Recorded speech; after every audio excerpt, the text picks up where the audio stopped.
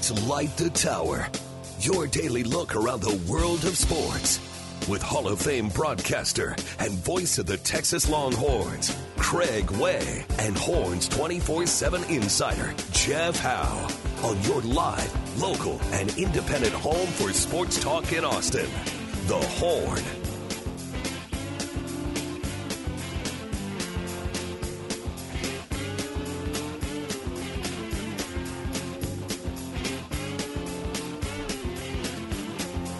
Second hour of Light the Tower on the Horn. Craig Way, Jeff Howe. Our producer, Cam Parker, alongside. Cleanup on the Specs text line. Ryan Sine. Craig, what about the ARN music stations as far as changes? We heard about those, unfortunately, with the sports station, with 104.9. As far as we know, things will continue with it. Well, 105.3 The Bat is also, I think, being shuttered because I think it's part of the impending sale thing going on.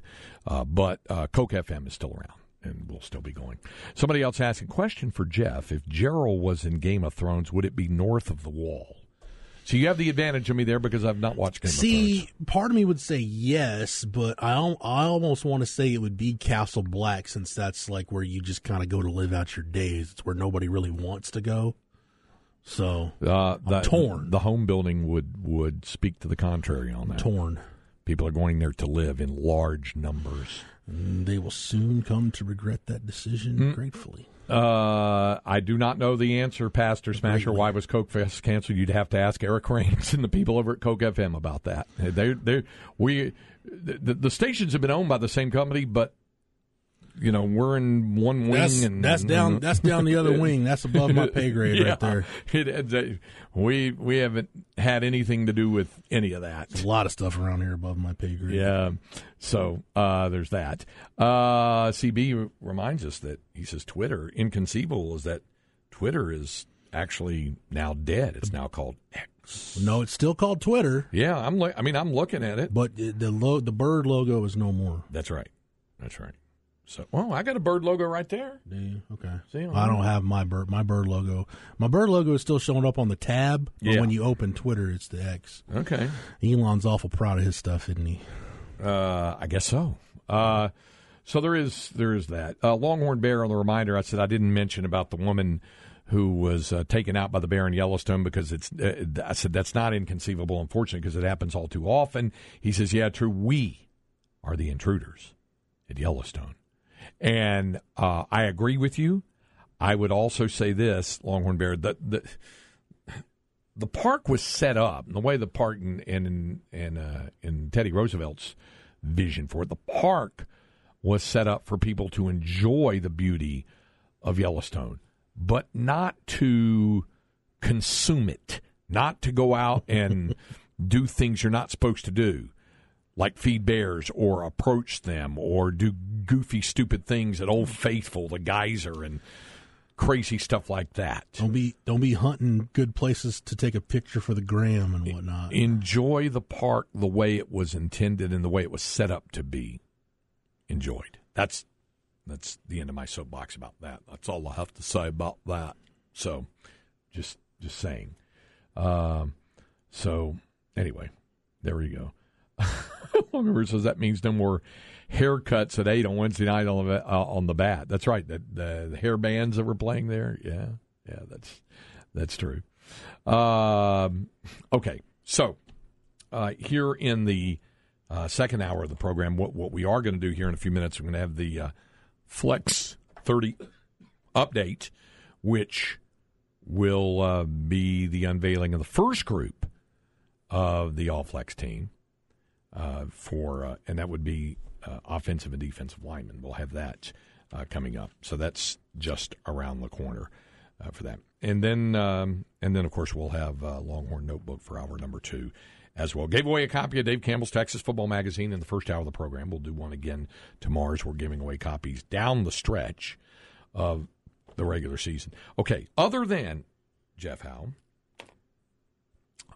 I'm going to remove 2 games from the Texas Longhorn football schedule. Okay. Okay? Going to remove 2. At Alabama. All right. And the Oklahoma game. Okay. Which game now intrigues you the most on the Texas schedule? First of all, would it be safe to say that'd be one of those two if I had not removed them from the schedule?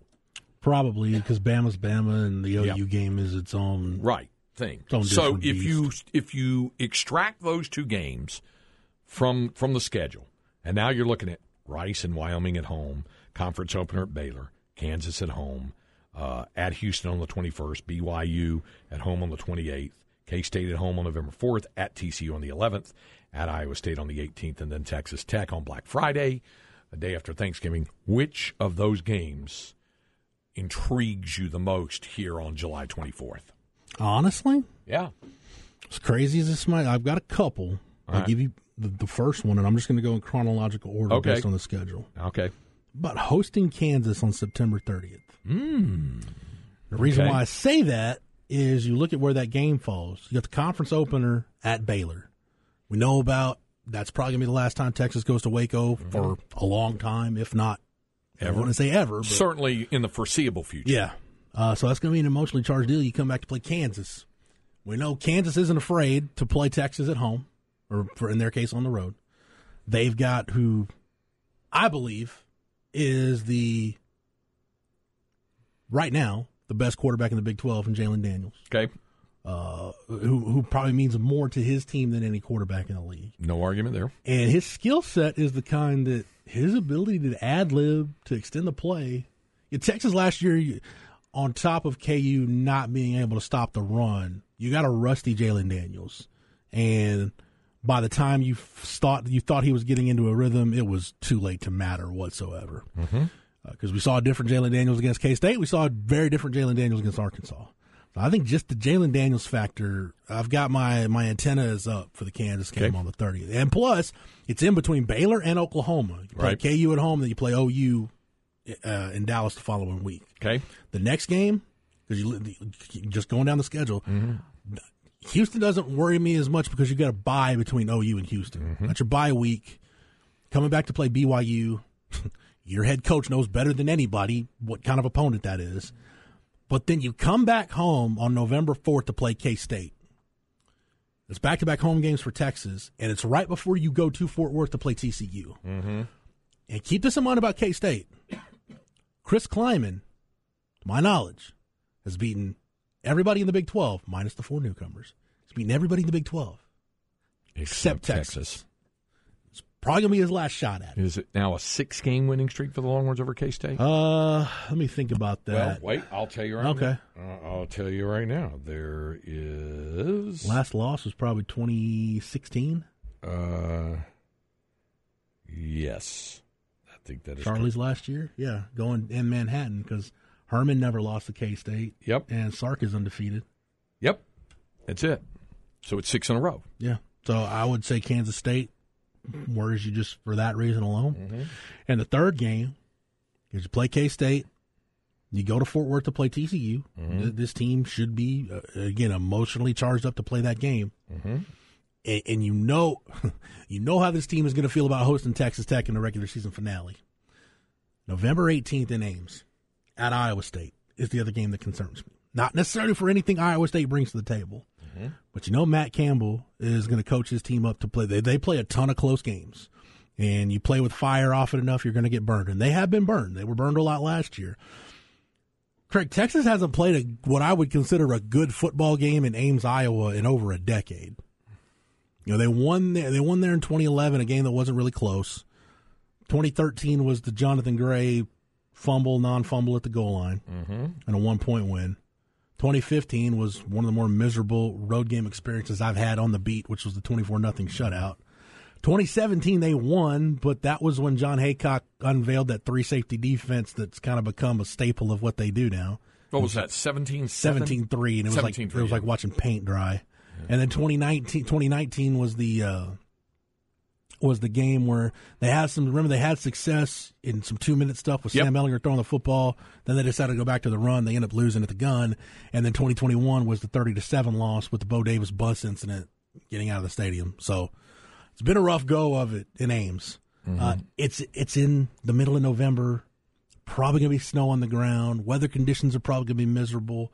I don't know how good Iowa State's going to be this year. I figure there'll probably be a 6-6, 7-5 type teams. So that's, I hate using the term trap game, but if you're going to have it apply to something, it's that Iowa State game. So those are the three that have my antenna. You mentioned the 19 game, and I understand what you mean when you talked about going back to the run. But if memory serves, didn't they also have a drive downfield late in the game? They scored, but they couldn't stop Iowa State, who drove down and kicked a field goal to walk it off. The defense had been playing a little better. They had that rough start to the second half where they threw the what was it? There was not the double pass, but I think it was just Tariq Milton got by the coverage. Yep. Somebody fell down, I think. Yeah. Like Deshaun Jameson fell down, maybe. Yeah. I forget. Somebody fell down, and Brock Purdy hits Tariq Milton for like an 80-yard touchdown. The defense had started to play better, but the offense never really got anything consistently going other than the 2-minute drive right before the half and the penultimate drive of the game where they had some fourth downs and had to put the ball in Sam's hands, and he went and made some things happen. Yep. And then they got the lead, and then if I remember right, it was either a Jalen Green interception or a 3-and-out. I don't remember what preceded that drive, but they got the ball back, and they just handed it to Keontae Ingram 3 times and then punted. Yep.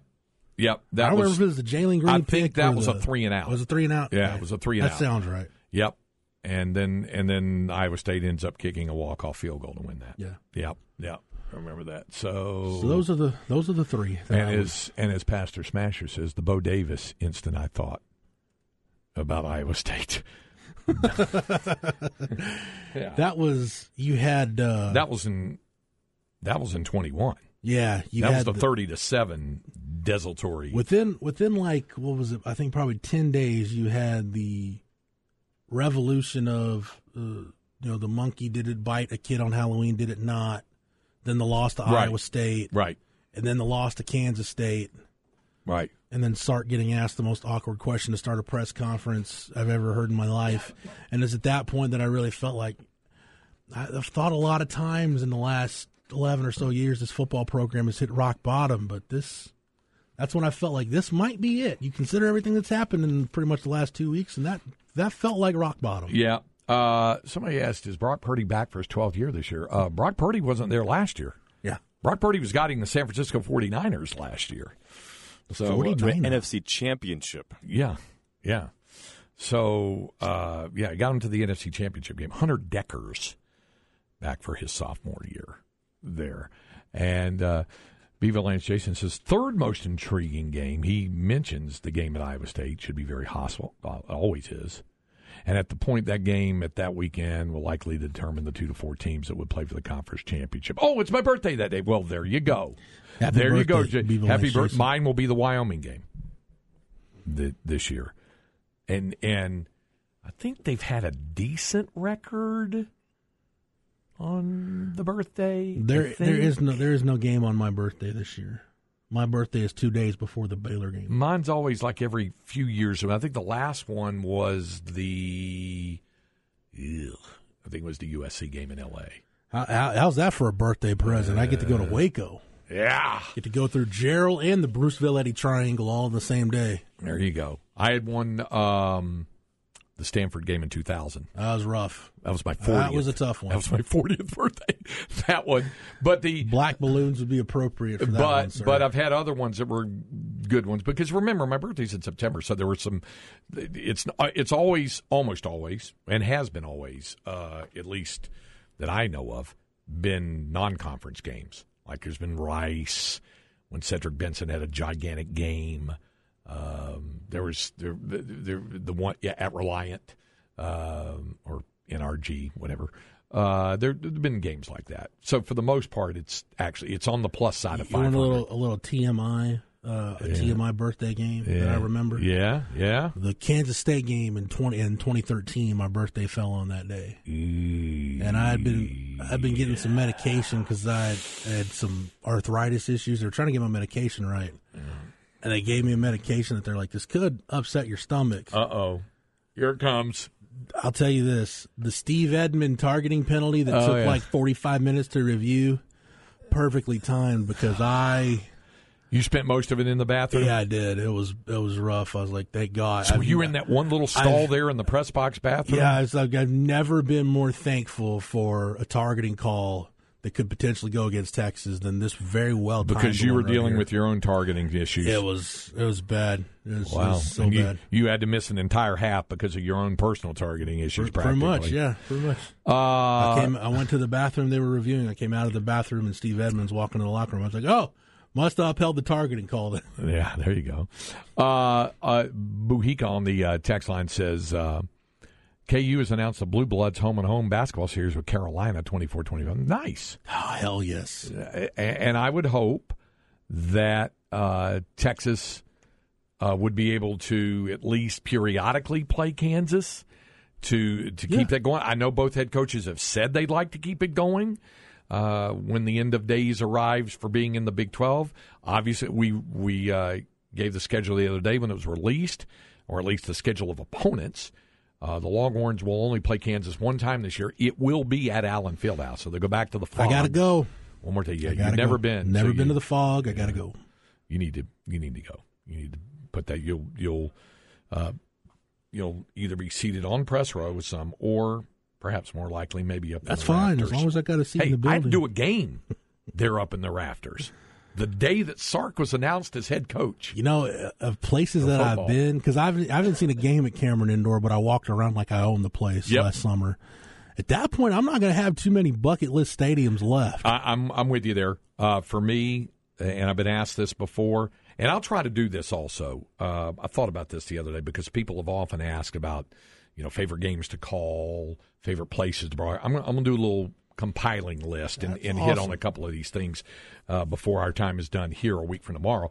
But on the bucket list thing of places that I would like to broadcast from, and these are uncontrollable bucket list things, obviously. It's up to scheduling between opponents.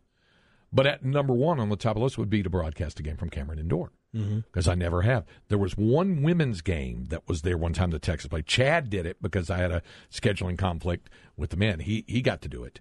But I've never called a game there. I'd love to call a game in the Palestra, because my only experience at Palestra is hiding out of the sight of Jay Wright to do a talk show in the crow's nest way up top, where I was sitting on the floor out of sight, so I couldn't see Villanova's practice and they couldn't see me.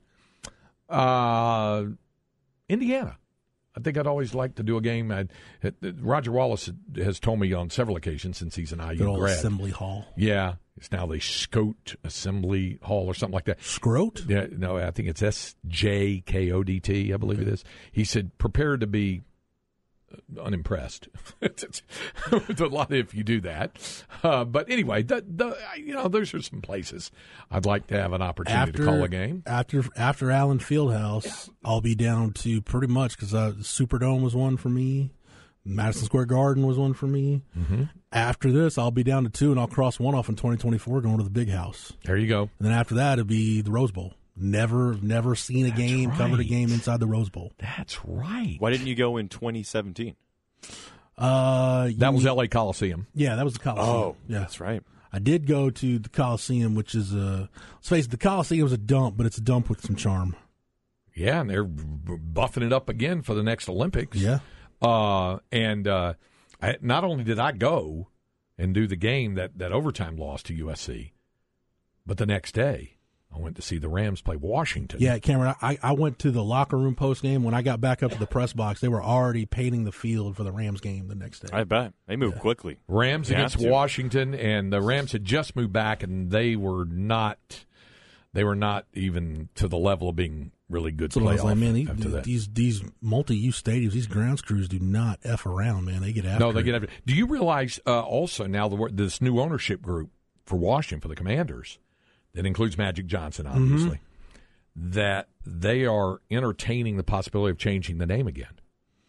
Red Wolves, what? baby. Huh? Red Wolves are coming back. Well, I want it to be an R, because I think your logo you want it to be... It could be that Joe Gibbs, the script R hat that Joe Gibbs used to wear. That could be your logo. That's my high school logo, by the way, on the side of the helmet, blue on white. I remember you saying that. Yeah. I like that logo. There is some movement afoot. There's a groundswell of support to rename it the Washington Football Team. Commanders is a terrible name. Yeah, It's awful. It hasn't been the same. Yeah, It makes you sound like an XFL team. yeah. Or an Arena League team. Of course, if it's Washington football team, it sounds like an English Premier League soccer team, but I'd be okay with that. That grew on me, though. It's unstable, but it grew on me.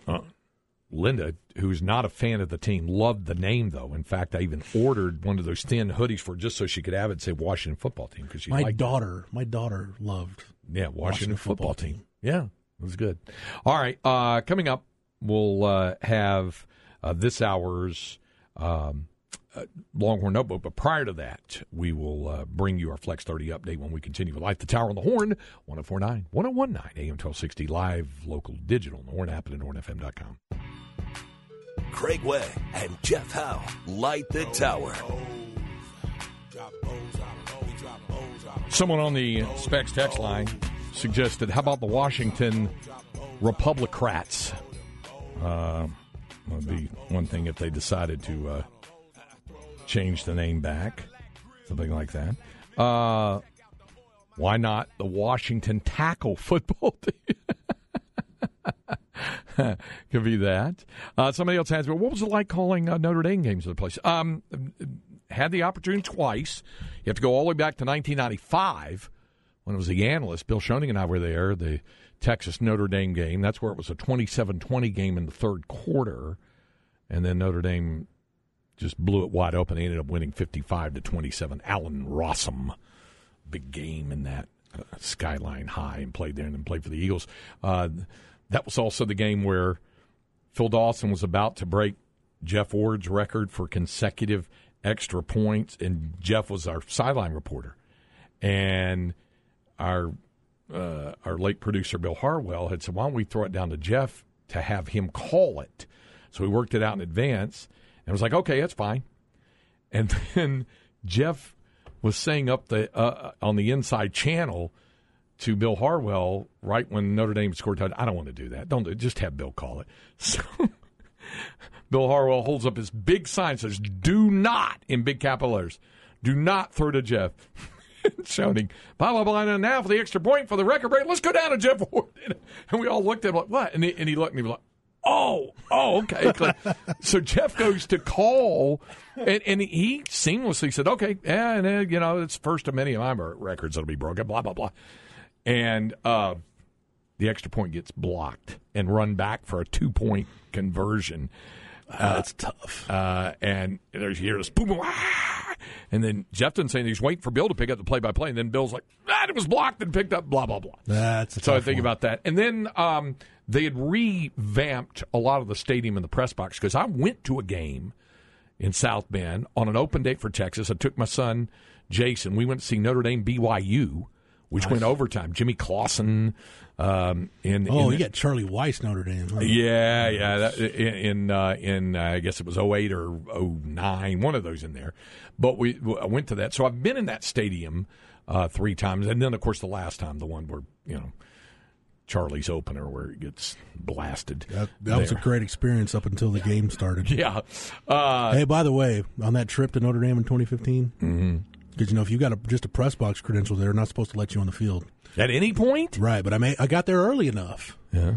You bet your ass. I went down that Notre Dame tunnel and ran out of like Rudy did in the movie. Did you hit the sign, play like a champion? I couldn't. There was no sign there. Oh, okay. That's all in the locker room. And I got those signs, but I sure as you wanted to go down there and have your own Rudy experience? Yes, I did. To answer the texter's question, I enjoyed it. I did.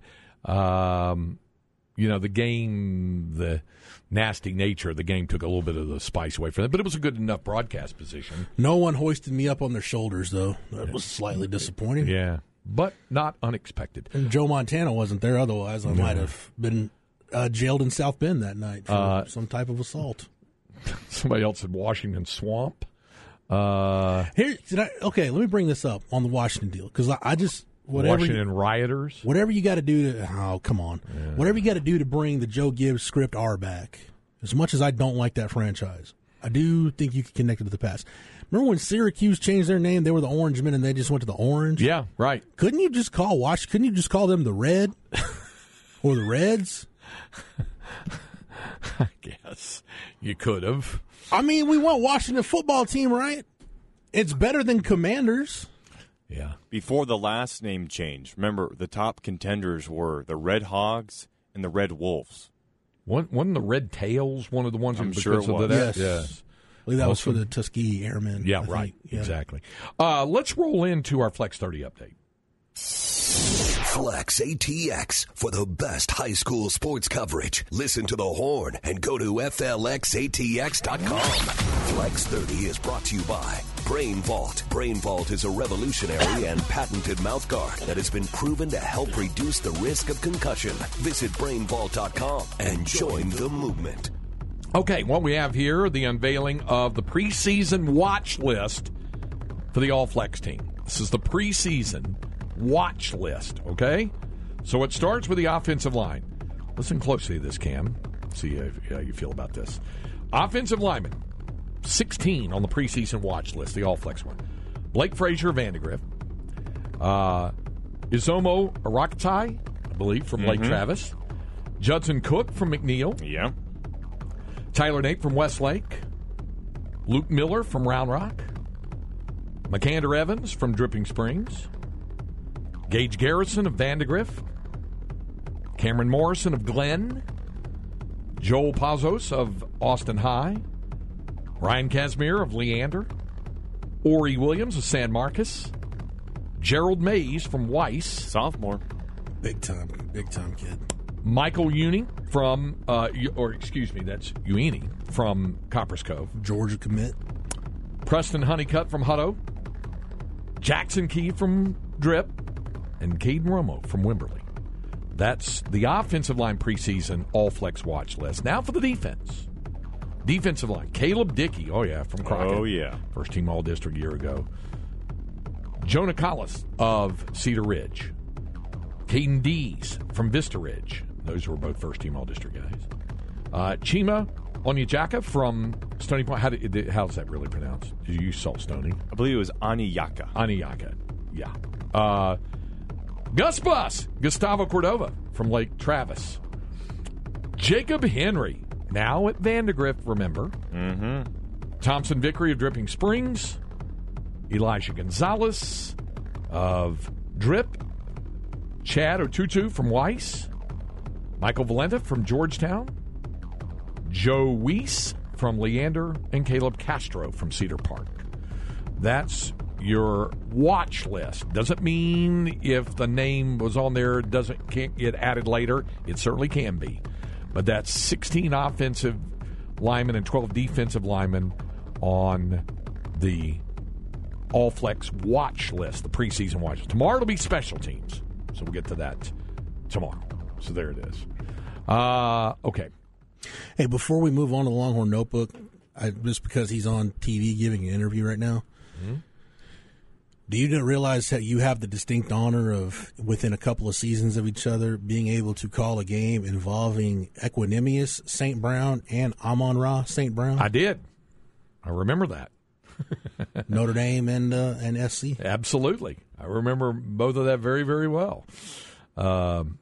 And Pops calls in with B&E sometimes to visit with their dad. So, that happens from time to time. All right, so there is your Flex 30 update. Someone else suggested the Washington Repugnants, the Piggybackers. So they were going to name them the Washington Ripoff Artists, but no matter how true that is, it doesn't have the right ring to it. Whatever it is, can it be a name that Joe Gibbs wants to come back into the fold? Because I think seeing Joe Gibbs yesterday celebrate Denny Hamlin's win at Pocono after Hamlin pushed Larson to the wall, great race, but maybe miss Joe Gibbs, man. He was a great part of the Washington. That's how Cameron knows Joe Gibbs more from NASCAR ownership. Yes. Joe Gibbs, to me, is legendary football coach who won 3 Super Bowls. Yes. Hall of Famer. Yes, absolutely. Joe Gibbs, he's a Don Coryell disciple, is he not? Yeah, that's what I thought. So there's your Flex 30 update. Time now for your Longhorn Notebook. Jeff Howe's Longhorn Notebook. Craig, just for you. Yes? We're going to talk a little baseball. Okay. Longhorn baseball, there's a pretty big tie-in with your Los Angeles Dodgers. Yeah. Because the last top 10 round draft pick that the Dodgers have yet to sign is also the one remaining Longhorn draftee who's yet to sign. That's Dylan Campbell, taken in the 4th round. He has not signed. The slot value for his pick is a little over $473, almost $474,000. That's the slot value. So what do the Dodgers have left? Well, based on the math that I crunched, they had a little less than $300,000 left. And you say, okay, there's no way they're going to be able to sign Dylan Campbell because you're going to be over $100,000, almost $200,000 away from slot. But Major League Baseball teams with their bonus pool money, they can go up to 5% over the bonus pool amount. True. And only have to pay, the only penalty they would have to pay a 75% tax on whatever the overage is, up to 5%. Why up to 5%? Because once you go over 5%, now you talk about losing compensation in terms of future draft picks. So up to 5%. So to sign Dylan Campbell, the Dodgers, if they go up to the full 5% over, have about $648,000 if they want to go over and if they want to pay the tax. Right. That's probably the crux of where things are right now, because I'm sure if I'm Dylan Campbell and I'm part of his team, part of his representation, I'm saying, you can go up to $647K here. We want to get as close to that as possible. And I'm sure the Dodgers are saying, we like you, you're a good player. We would like to pay as little tax on this deal as possible. Mm-hmm. And the fact that he's not signed this close to the deadline, which is 4 p.m. our time tomorrow, so we're closing in on 24 hours to get this thing done. That's got to make for some very interesting discussions, I would think, Craig. I agree. I do want to say one thing,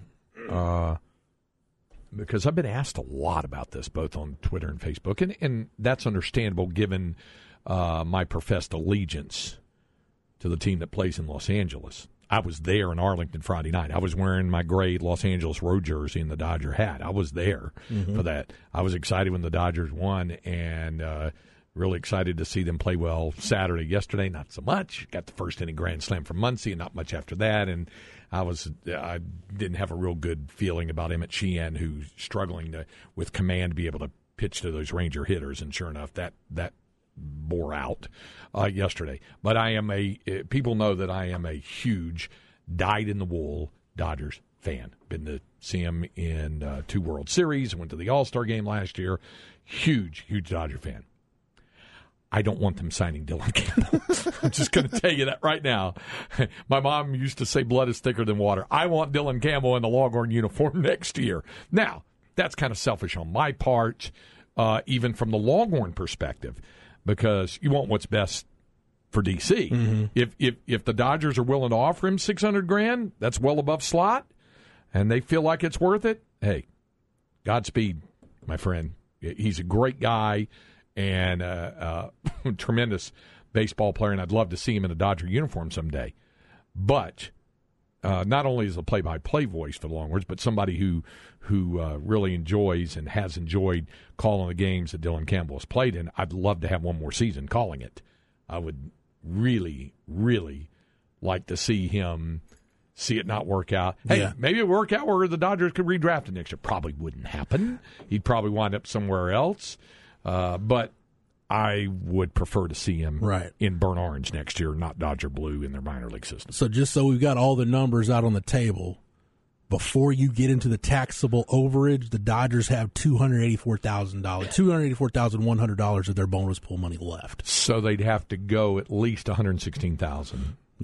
That's into that. Some quick math off the top of your head, Craig. Good job with that. So that's and the slot for him again is $473,700.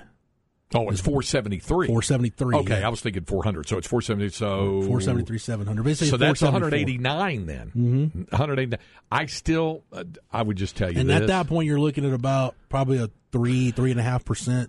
See, I don't think overage you'd have to pay the tax on. I don't think that's a big deal for the ball club in terms of what they pay overage. Right. I really don't, but I don't know if they want to do that for that particular prospect. Mm-hmm. If you look at the Dodgers right now, if there's one thing they have a glut of at the major league level right now is outfielders, which is good because they've had injuries. But James Outman's playing as a rookie right now. Did you guys see Johnny DeLuca make those 2 fabulous catches against the Rangers on Friday night? You got Johnny DeLuca. You got him. to a couple of Ranger fans going, that DeLucia guy. He was behind. I did not turn around to correct them, but anyway. So, yeah, they've got outfielders. Doesn't mean Dylan can't play infield, by the way, because he can. He does have the skill set. So we'll see. We'll see where it goes. But if you're asking my preference, yes, I'd love to see him playing for Texas one more year. I really would love to see that. By the way, just one other note before we take the break here. So, yeah, I had fun. I like going to games at Globe Life. I know it feels indoor and all that other kind of stuff. Listen, when the place is filled, it can be pretty raucous. Now, on Friday night, I would say this is a conservative estimate, 10,000 Dodger fans in the building. Blue and white. There was a lot of that. So it was a constant kind of buzz and cacophony going on. But even when I went there for a Rangers-Blue Jays game, which was a sellout when we took our grandson. And it was very noisy and very loud, and so it can be home field advantage. And it was 74 degrees in there as opposed to 99 outside on Friday night. That's why people stopped going or weren't going in nearly the amounts to what is now Choctaw Field. Great ballpark. Too damn hot. The swamp-ass factor has been decreased significantly. Absolutely. So it is good. The one other thing I would add on that, this is Grumpy Old Man speaking here, okay? Yell at the cloud. And I am. I'm yelling at the cloud, shaking my fist. Grumpy Old Man here. In my day, we would go to a ball game and we would sit during the game and we would watch the game, and that was the way it was, and we liked it. We loved it. Fiddle-dee-dee. The point being, that sounded kind of like angry Bill Little right there. Like if Bill Little was customer service. It was the Dana Carvey Grumpy Old Man. Anyway, it seemed like there was a constant stream of people getting up and down the rows around us, above us, below us, on our row.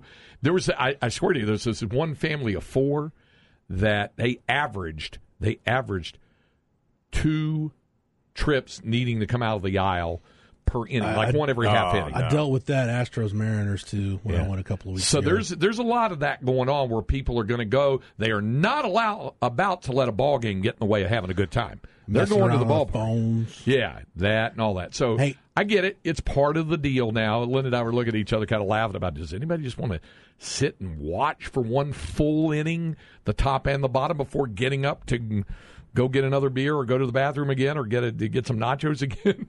Did either of y'all take in Leo Messie's first goal with Miami? I saw the highlight. No, I didn't. David Beckham. Everyone's got their phones out, and you just see David Beckham just sitting there enjoying the game. Did LeBron have his phone out? Oh, I'm sure.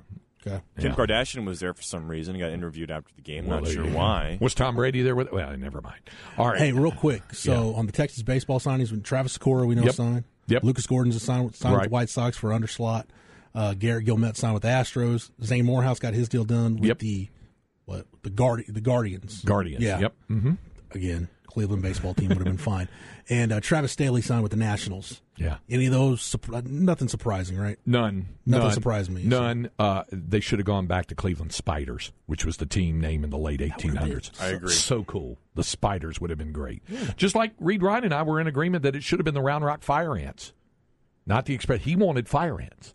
But he said voices above and around and all that just dictated that it had to be expressed. Yeah, he wanted Fire Ants. Yeah, but when your dad is who he is, he wanted Fire Ants, though. Yeah, can you imagine that logo? Man, that would have been so cool. It would have been so cool. Hey, they were the Round Rock Donuts the other night. I know. They changed, they do they do that alter ego thing, Chupacabras, which is pretty cool with the lime green and the black. Man. Yeah, the hairy man, and they did the Round Rock Donuts the other night. I had a Round Rock donut on Friday. I did too. Yeah. It's pretty awesome. There it is. You didn't have 10 and 5 minutes though, I bet. I think Friday we're doing that, right? We got a schedule for Friday. That's right. Either Friday or next Wednesday. Those are the 2 days that works the best for me. It's the 2 days Cam has to do it. Yeah. We'll be back to wrap it up here. Light the Tower on the Horn.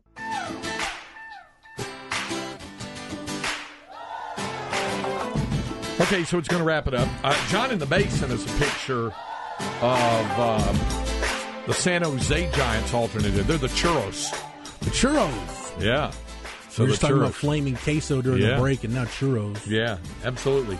Chad Hastings, back from vacation, will be there along with Isaiah Collar. Chad and Zay coming up next. We'll be with you tomorrow for our man behind the glass, our producer, Cameron Parker. For my co-host, Jeff Allen, Craig Way. Thanks for joining us. We'll visit with you tomorrow morning, 10 o'clock, right here on Light the Tower.